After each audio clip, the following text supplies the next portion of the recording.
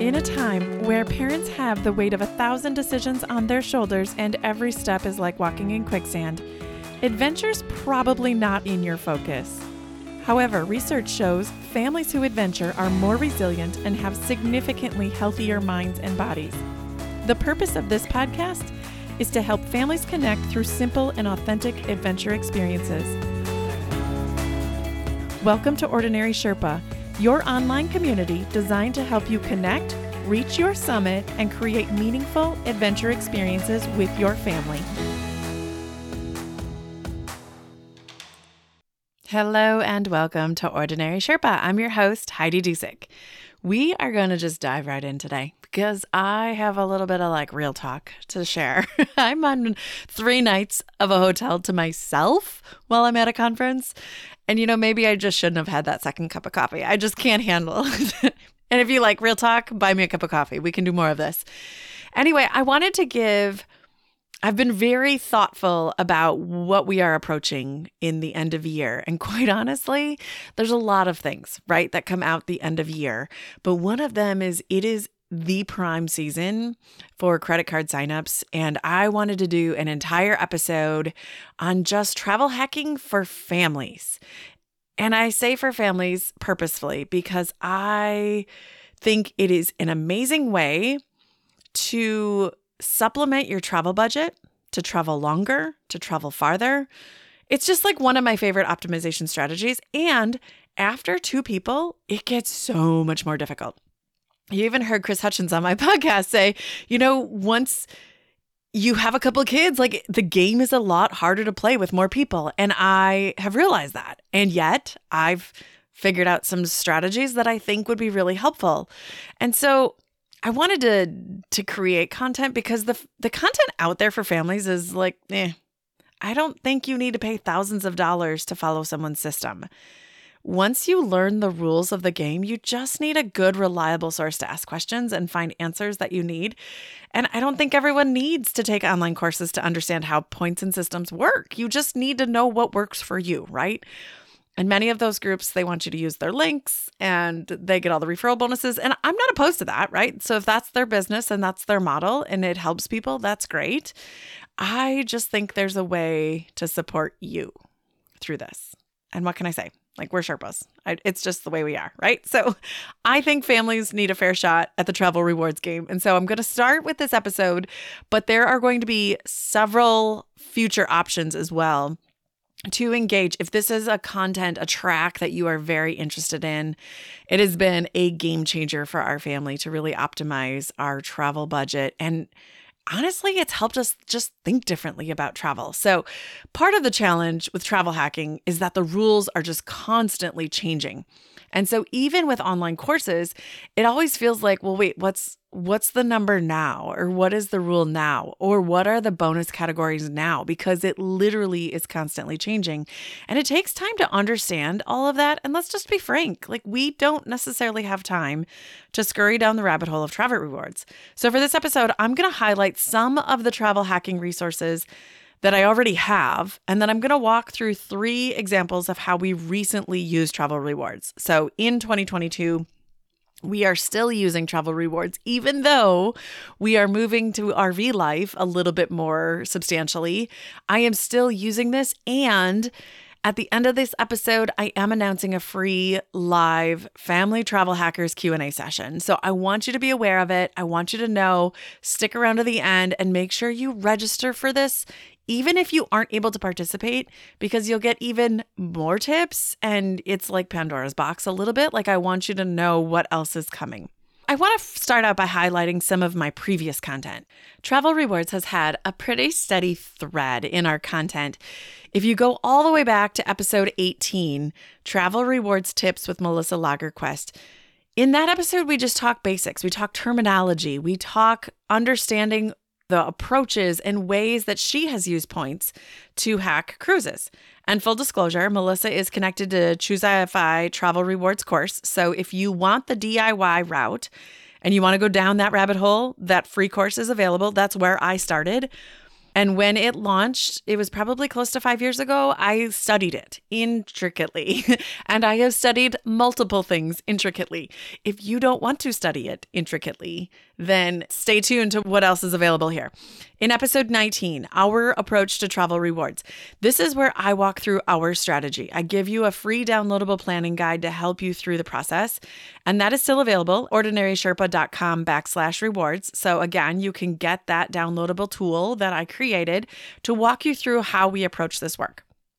In episode 32, how to fly a family of 5 to Hawaii for under $500, I do a deep dive on the Southwest Companion Pass, which we've had for 4 years straight, and we are not renewing it next year. And I can talk more about that, but mostly because we're going to be traveling in the RV. And I don't know that we're going to optimize it. It's nice to have for next year, but it's not a need to have. And we have so many other rewards at this point that we have kind of been not using that we realize, it's not worth seeking that for next year. So we're taking a break, but I dive deep into the Southwest Companion Pass, and you'll hear different strategy. And I'll actually share more about this, our travel experience to Hawaii, and how we even hacked it even further. So I'm going to go deeper into that in just a second here. And then in episode 70, Hacks to Optimize Family Experiences Without Sacrificing Value, offers kind of an updated approach to how we planned our summer vacations. There's been a lot of different references, and so quite honestly, there's quite a few other episodes too. Episode 84 with Ed T, Adventuring Near and Far, episode 40, Interim Expat with Scott Barrett, and episode 77, Funding the Fun with Jen of Investor Mama, all have kind of threads of travel rewards and how people have used, some of our guests have used travel rewards in their overall travel experience. And there is a DIY method to this. So I just want to point that out, that the travel rewards guide, I think, is one of the best. And it's, again, where I went deep, but it's also an uphill slog.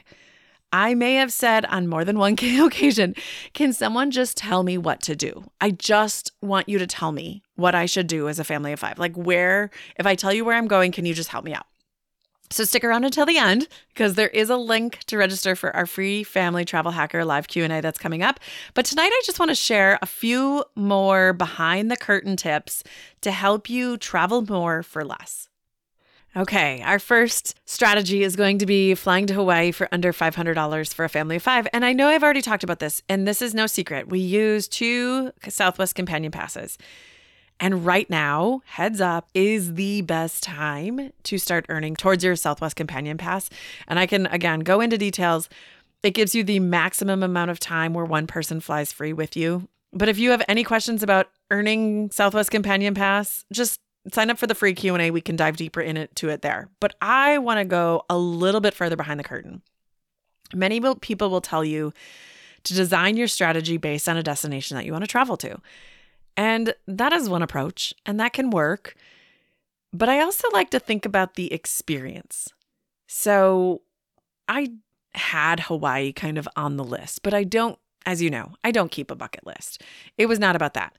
And as I started to explore different places that we could travel, obviously Hawaii kind of piqued my interest. But from Wisconsin to Hawaii is 8 hours of flying time. And direct flights don't exist from Wisconsin. It's the downfall of living in the middle of the country. So instead of designing this trip to be kind of a long haul with 3 kids, we actually split it up into almost 5 mini vacations. And by doing that, it made the experience so much different. So I want to share how we created our schedule that worked best for our family. Instead of looking at fare sales from our home airport of Milwaukee, I took the routes from our destination and worked backwards. So we knew we wanted to go to Hawaii. And then I looked back at what airports flew direct for the cheapest prices. And with Southwest, there's quite a few in California, but really it's essentially all the West Coast. Seattle, Portland, and then a bunch in California. And so we worked our way backwards, and our route ended up being almost 5 different legs. But let me explain how that worked. So our route was Milwaukee to San Jose, and we stayed overnight in San Jose, so making almost like a little mini vacation. We left right away in Milwaukee in the morning, got to San Jose, spent the entire day in San Jose, spent the night in San Jose, got up and got on an airplane in the morning. From San Jose to Kona, which is on the Big Island, we were on the Big Island for 5 nights. From Hilo on the Big Island to Honolulu for 4 nights. from Honolulu to Maui for 5 nights, and from Maui to Los Angeles for 2 nights, and Los Angeles back to Milwaukee. And I wanted to kind of frame this because, in essence, the way we designed each of those legs of the trip ended up being like 5 mini vacations. Now, why did we do that? It might seem like we had so many more logistics to work out.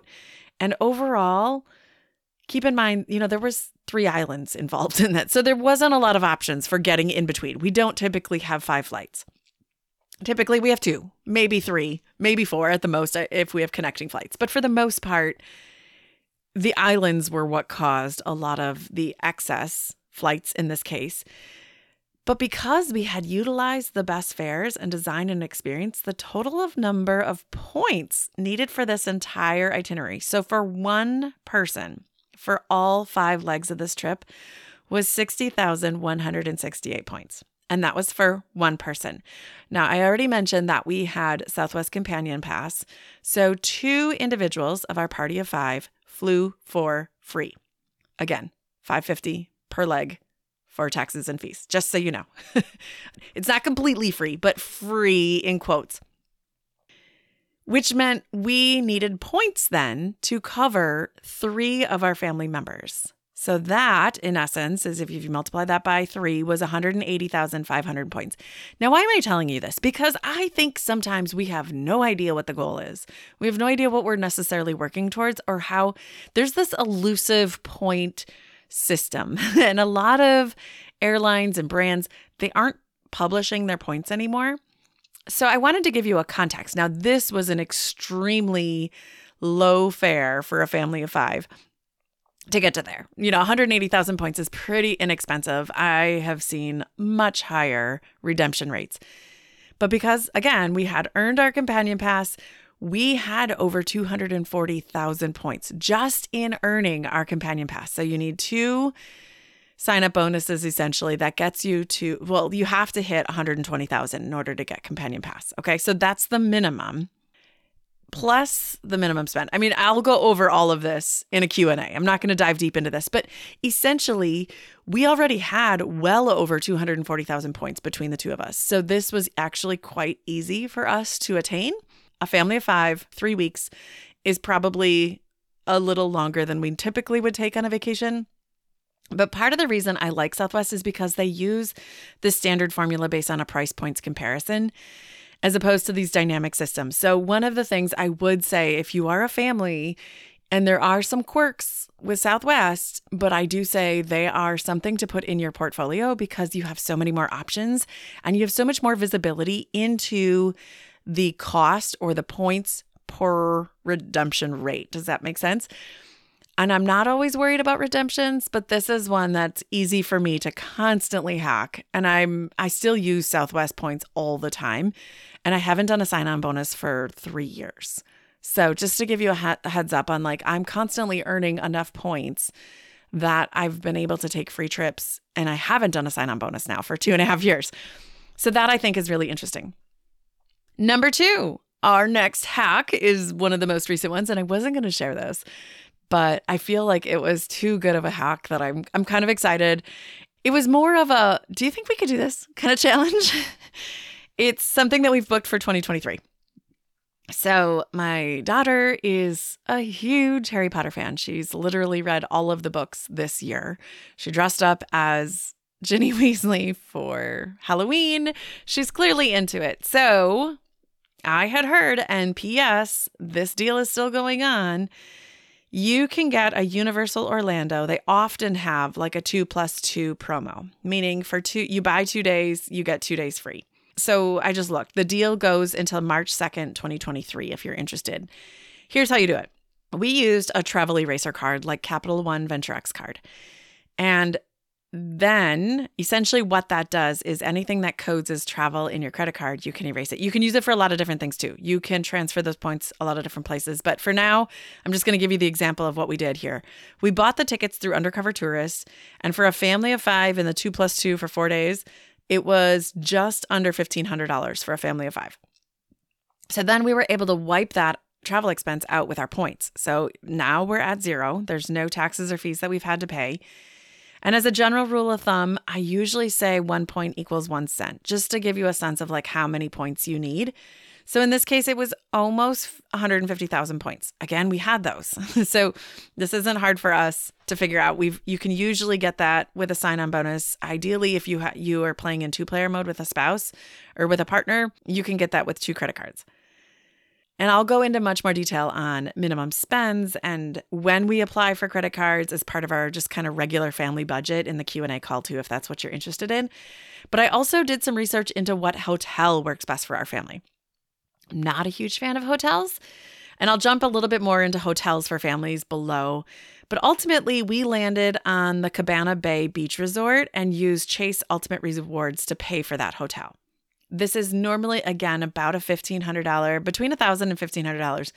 It doesn't always make sense for us to use reward points for hotels and car rentals. I will say that sometimes it's just not a good optimization strategy, especially when your points are so valuable. I sometimes hate, like it hurts me sometimes on the inside to use them for hotels and car rentals. But I also say, well, if it's going to optimize your budget, then optimize your budget, right? You don't need to stash these rewards for a rainy day. I don't think that's reasonable because your point values actually devalue over time because they change point redemption rates every year. So I would say use them so you have those experiences. It's about the experiences, not about the assets that you have stashed. If I jump then, kind of my third hack to share with you is the best hotel hacking options for larger families. I think hotels can be tricky for families. As your kids get older, it's a little harder to coordinate sleeping arrangements. And, we have 3 kids, so there's never enough beds. And sometimes online bookings are just not ideal for more than 4 people. Like they don't even allow it. So as a family of 5, hotels in general are harder. I have found the right formula for our family is looking for things that fit us. So fit our lifestyle. So for example, some of the amenities I search for are free parking, maybe a free shuttle to the airport. Can we make a meal in the room so I can optimize our food budget? Is there free breakfast or perks that are included with hotel status that we could optimize? Usually the kids want a pool. If we're staying in a hotel, they just expect there to be a pool. I broke it down to share that there's 3 families of hotels: Marriott, IHG, which is Hyatt, and Hilton. So if we look at those, there's more than that, by the way, but those are the big 3. I thought I would share that within that, these are the ones that I try to look for. If I'm looking at Marriott, the best ones that work for our family are Residence Inn or Spring Hill Suites. They have a great breakfast. Now, this isn't true across the board, but generally speaking, they usually have good breakfast. They're usually suites. They have a mini kitchenette, a decent kitchenette where you could actually make food. And we've just found the amenities to be very comfortable for a family. There's a shared living space. You don't have to have adjoining rooms. You actually feel like you have a bedroom and the kids have space. So Residence Inn and Spring Hill Suites are the 2 that we really prefer if we're under the Marriott umbrella. If I'm in the Hilton umbrella, Embassy Suites is probably my most preferred there. And then in IHG, Hyatt House or Hyatt Place are probably 2 that I've been leaning towards more recently. And I should mention there are other budget options as well. And so if I'm not looking to optimize and I don't want to use branded credit cards or transfer points or anything like that, I usually start looking, if I'm going to pay cash, for comfort suites. They're very accommodating. They have all the things we need. But as I alluded to, there's no one black and white answer, right? So there's a lot of moving parts and pieces that are going to depend on designing a strategy that works for you. What are the amenities that you need? What are the best ways to find, if these are the hotels you want, what are the best strategies now to get those? And I think sometimes just giving you a blueprint as a family of where do I start is one of the best options. So I'm not suggesting you have to follow my formula. It's a way for me to help you see what the options are and give you a starting point. So as I alluded to in this episode, travel rewards can be overwhelming, and the content out there is really not geared for families of 3 or more. They're really designed for solo travelers, retirees, young couples. They're really not designed to be very family friendly, but it is possible. If this is intriguing to you and you want to know more, I'd strongly encourage you to register for our live event. We're going to do a family travel hacking Q&A. So if you're interested in becoming or improving your family travel hacker skills, go to ordinarysherpa.com/live. And I would say, even if you're slightly interested, I'd strongly encourage you to sign up. It will be recorded, and there will be like a little surprise that'll only be available to those who register before the rest of the community and world know about it. So again, if you are interested, ordinarysherpa.com/live. And in the meantime, if you have questions, I love hearing your questions. Let me know. How can I help you? What are the questions that you're struggling with? Where are you stuck? Where do you need a little bit of help to maneuver your next move? How do you take that next first step? I want you to focus on taking action. So if I can help you in any way, you want to shoot me an email, feel free to do that as well, Heidi@ordinarysherpa.com.